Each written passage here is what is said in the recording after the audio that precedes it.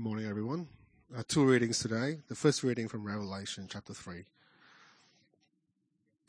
To the angel of the church in Laodicea write, These are the words of the Amen, the faithful and true witness, the ruler of God's creation.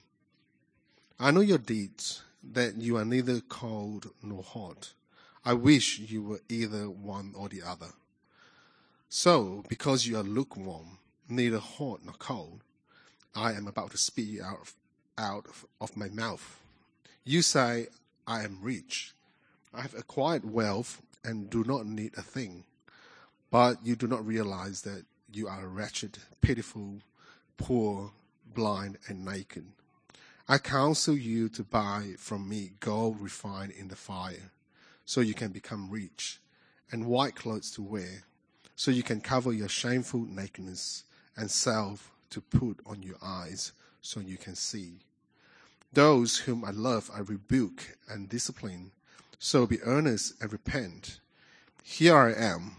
I stand at the door and knock. If anyone hears my voice and opens the door, I will come in and eat with that person, and they with me. To the one who is victorious, I will give the right to sit with me on the throne, just as I was victorious and sat down with my Father on his throne. Whoever has ears, let them hear what the Spirit says to the churches. Second reading, Isaiah chapter 29. Woe to you, Ariel, the city where David settled.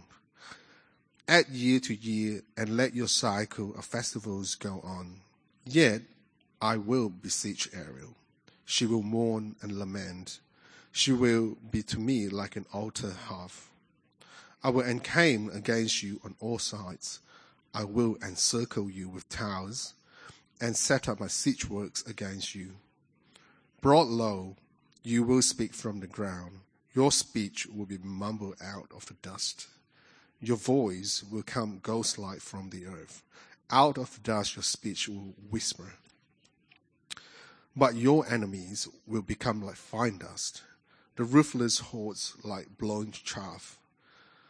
Suddenly, in an instant, the Lord Almighty will come with thunder and earthquake and great noise, with windstorm and tempest and flames of devouring fire.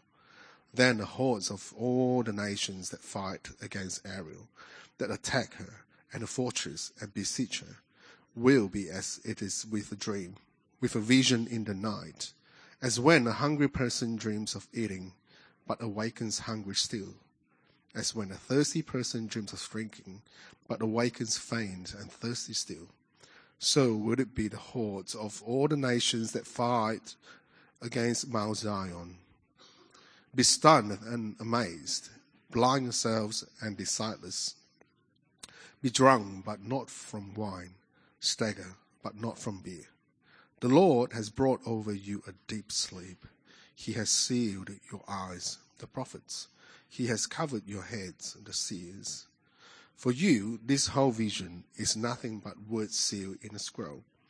And if you give the scroll to someone who can read and say, Read this, please, they will answer, I can't, it is sealed. Or if you give the scroll to someone who cannot read and say, Read this, please, they will answer, I don't know how to read. The Lord says, These people come near to me with their mouth and honor me with their lips, but their hearts are far from me. Their worship of me is based on merely human rules they have been taught. Therefore, once more, I will astound these people with wonder upon wonder. The wisdom of the wise will perish. The intelligence of the intelligent will vanish. Woe to those who go to great depths to hide their plans from the Lord, who do their work in darkness and think, Who sees us? Who will know? You turn things upside down, as if the potter were thought to be like the clay. Shall what is formed say to the one who formed it, You did not make me? Can the poet say to the potter, You know nothing? In a very short time, will not Lebanon be turned into a fertile field, and the fertile field seem like the forest? In that day, the deaf will hear the words of the scroll, and out of gloom and darkness, the eyes of the blind will see. Once more, the humble will rejoice in the Lord. The needy will rejoice in the Holy One of Israel. The ruthless will vanish. The mockers will disappear. And all who have an eye for evil will be cut down. Those who, with a word, make someone out to be guilty, who ensnare the defender in court, and with false testimony deprive the innocent of justice. Therefore, this is what the Lord, who redeemed Abraham, says to the descendants of Jacob. No longer will Jacob be ashamed. No longer will their faces grow pale. When they see among them their children, the work of my hands, they will keep my name holy. They will acknowledge the holiness of the Holy One of Jacob, and will stand in awe of the God of Israel. Those who are wayward in their spirit will gain understanding. Those who complain will accept instructions.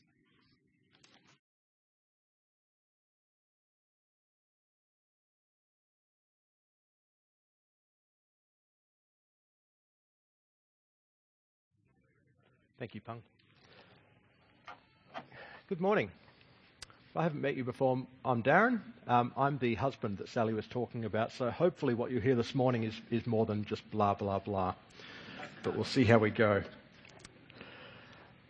Just over 8 years ago, Sally and I and our kids moved down to Adelaide, and we moved into the house that would become our home.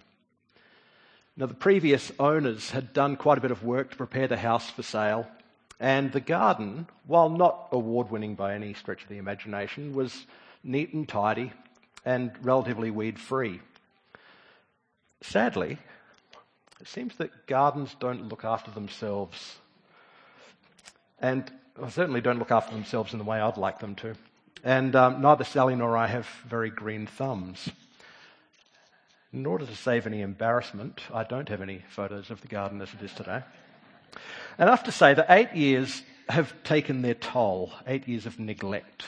Weeds have grown everywhere. Plants that were small and contained are now large and rambly.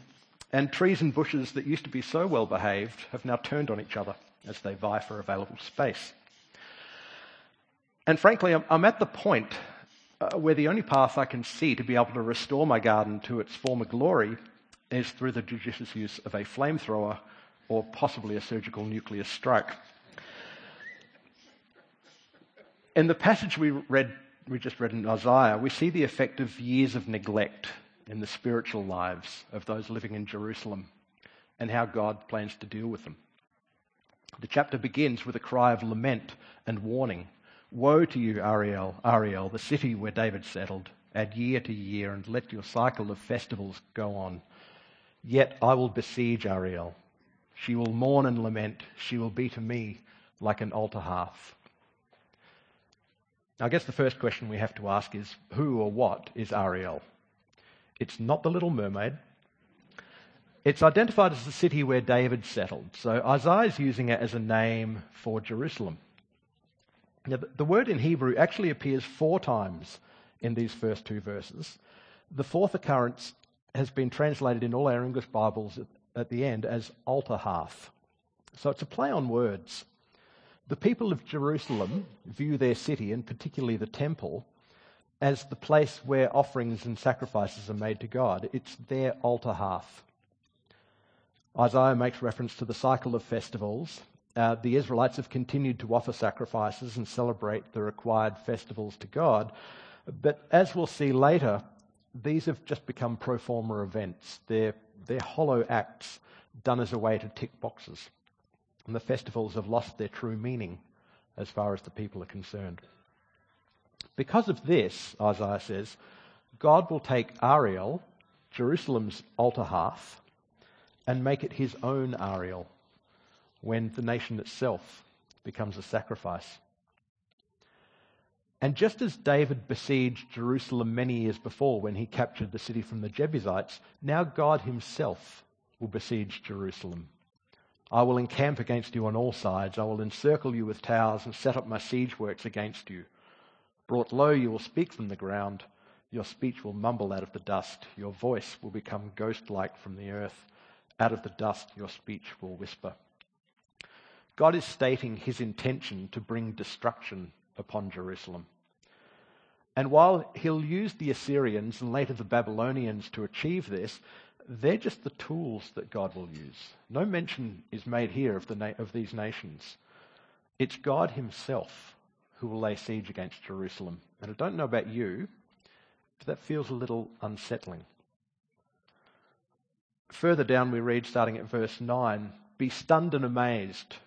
Blind yourselves and be sightless. Be drunk, but not from wine. Stagger, but not from beer. The Lord has brought over you a deep sleep.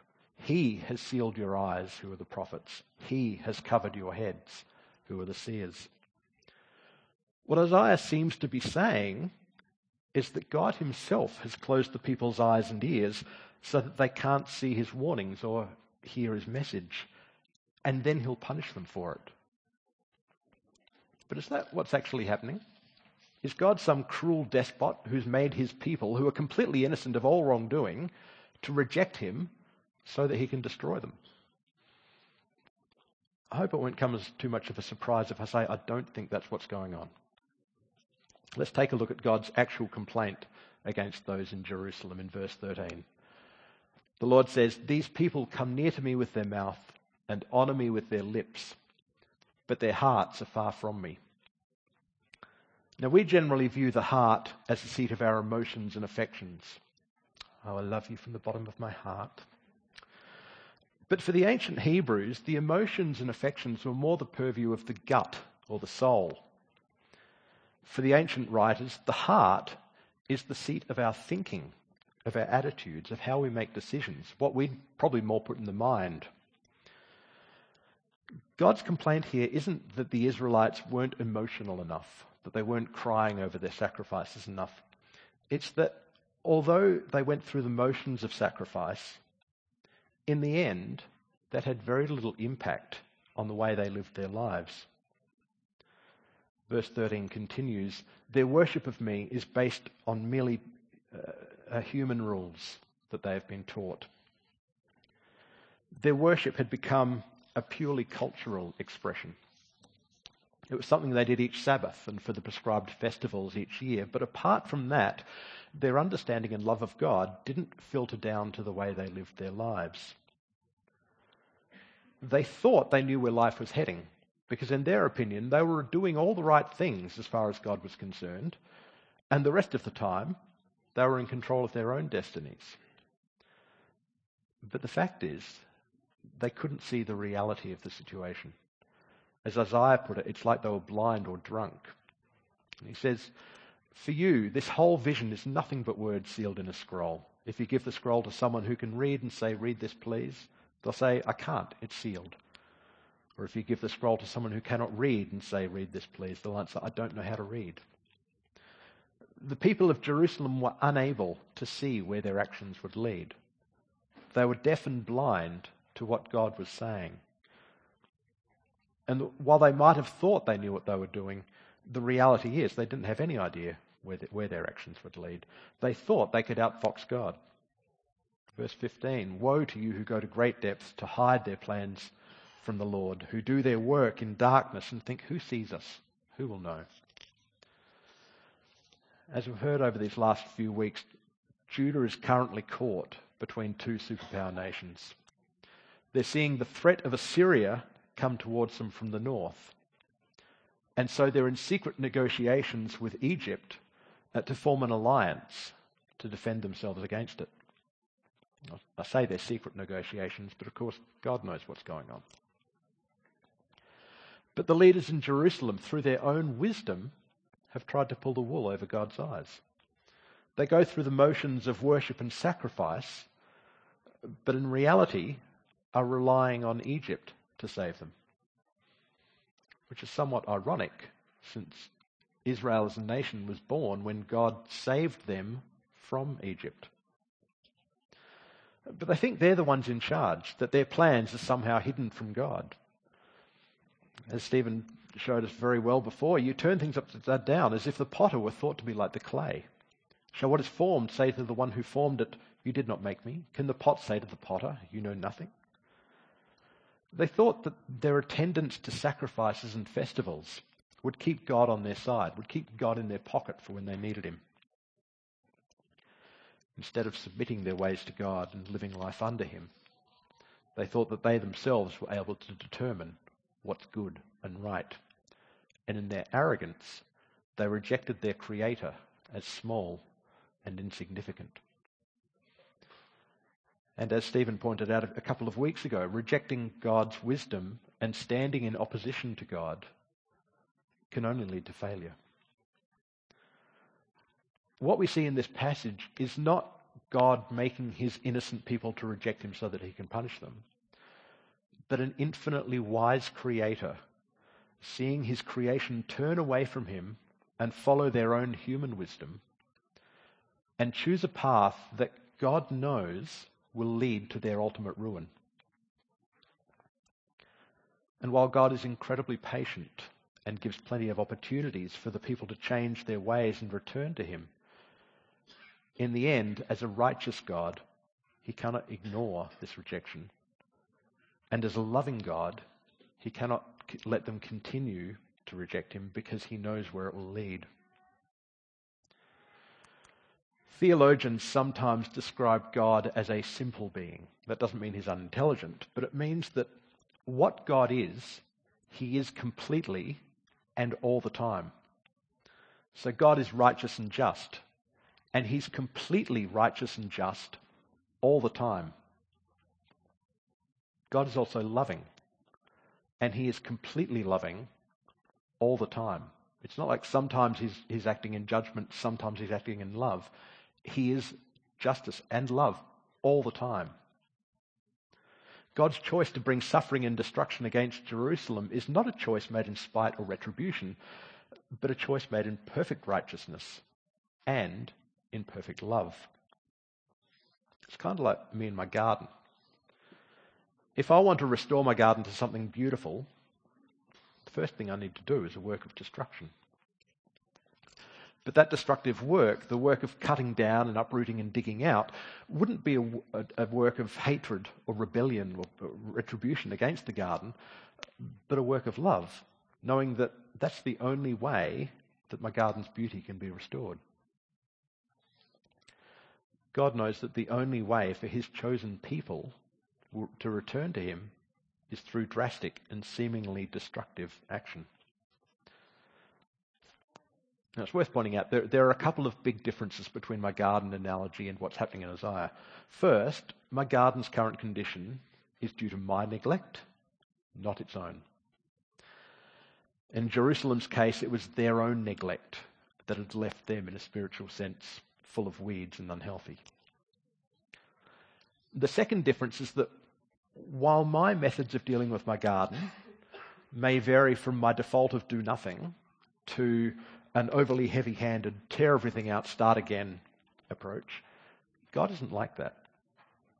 As we heard from Mark last week in chapter 28 of Isaiah, God will use the most appropriate method to deal with his people.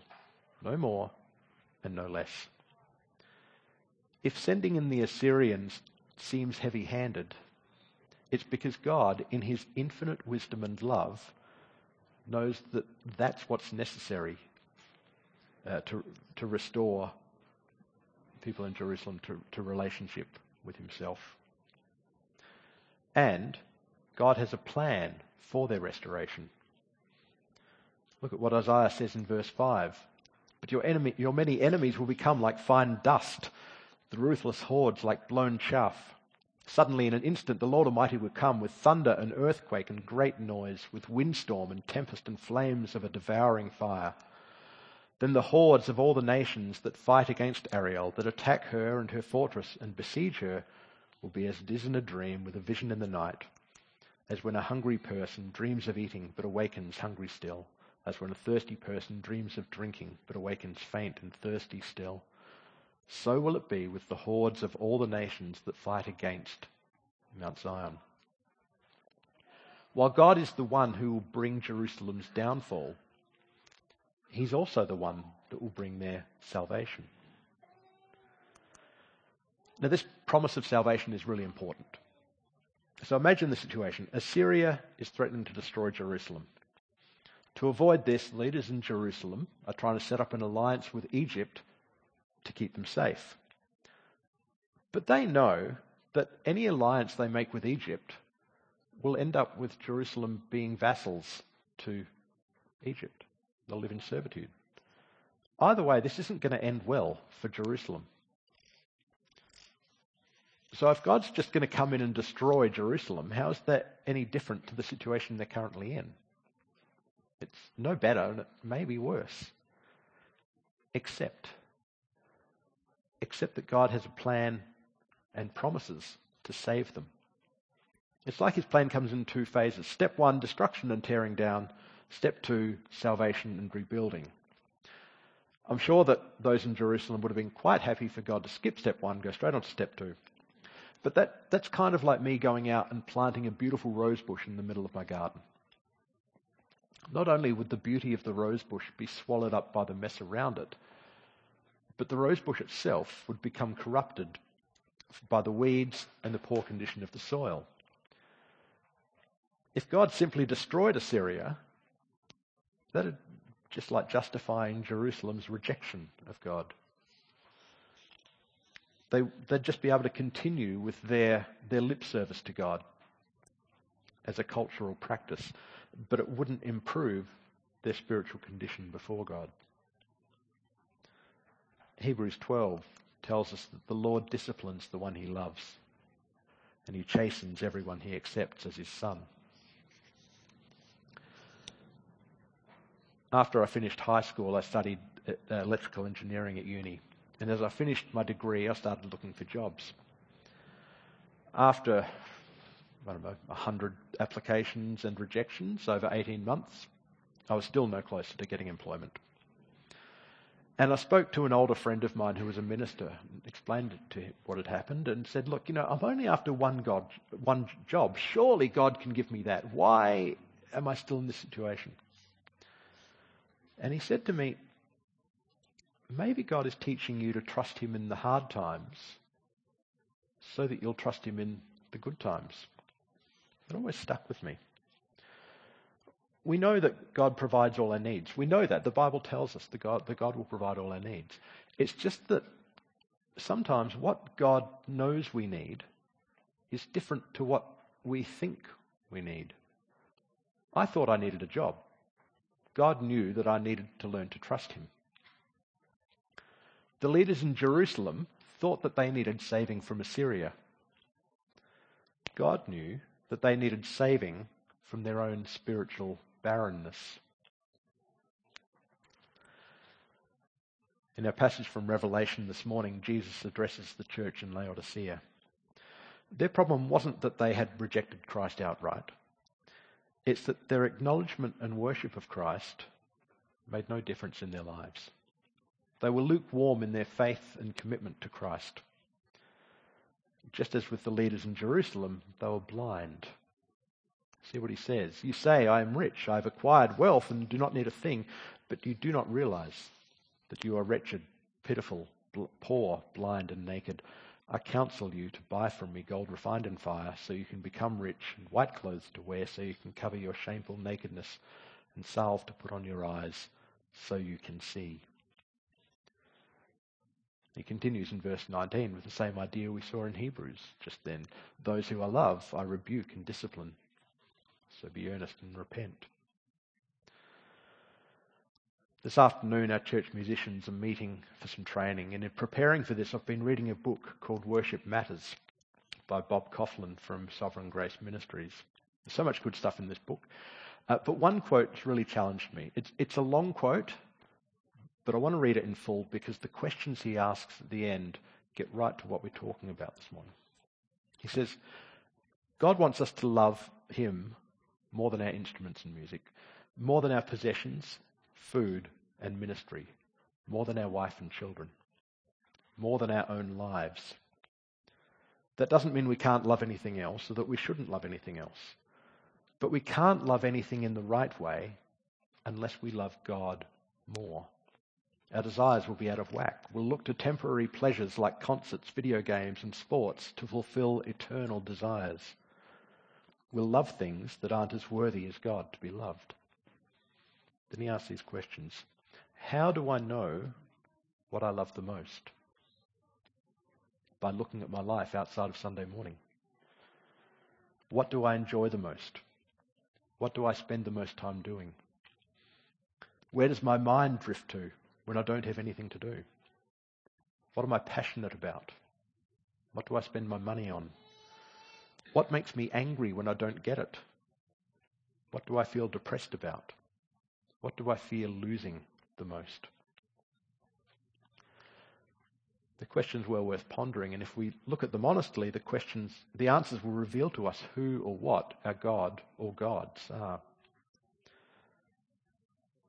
But know this, that even when we neglect our relationship with God, he will never reject us.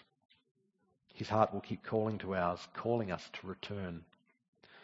Out of his love for us, he may bring times of hardship in order to turn us back to him. But because of his infinite wisdom and love, they will never be beyond what's required to bring us to that place of restoration. Next week we'll be launching our church year, and I expect that our church vision will be part of that launch. For anyone new to the church, or if you've forgotten what our church vision is, it's pretty simple. Love God, love God's people, lead people to Jesus. But the reality is it's even simpler than that. If we truly love God, and if we come near to God with our mouths, honour him with our lips, and bring our hearts to him, allowing our love for God and faith in Christ to change our thinking, our attitudes, and our decisions, the way we make our decisions, then we will love God's people and we will lead people to Christ. But if our worship of God is merely lip service and Sunday has no effect on the other 6 days of the week, it's unlikely to result in love amongst God's people or seeing people come to Christ. If there's something that we need to learn from the time we spent in Isaiah, we need to take our faith seriously. Who or what do you worship? Is your faith in God lukewarm? When God finishes his work of destruction and restoration, he says this, "Therefore, this is what the Lord who redeemed Abraham says to the descendants of Jacob. No longer will Jacob be ashamed. No longer will their faces grow pale. When they see among them their children, the work of my hands, they will keep my name holy. They will acknowledge the holiness of the Holy One of Jacob and will stand in awe of the God of Israel." Let me pray. Father, we thank you that you love us just as we are, but that you love us too much to leave us the way we are. In your mercy, grant us all a fresh vision of your Son, Jesus, the one who gave his life at the place where perfect justice and perfect love meet on the cross, because he knew it was the only way that we could be rescued from our lives of spiritual neglect and restored to right relationship with God and with each other. Challenge our complacency. Be with us through the hard times and bring us to the place where we will stand in awe before you, our Lord and our God. In Jesus' name we pray.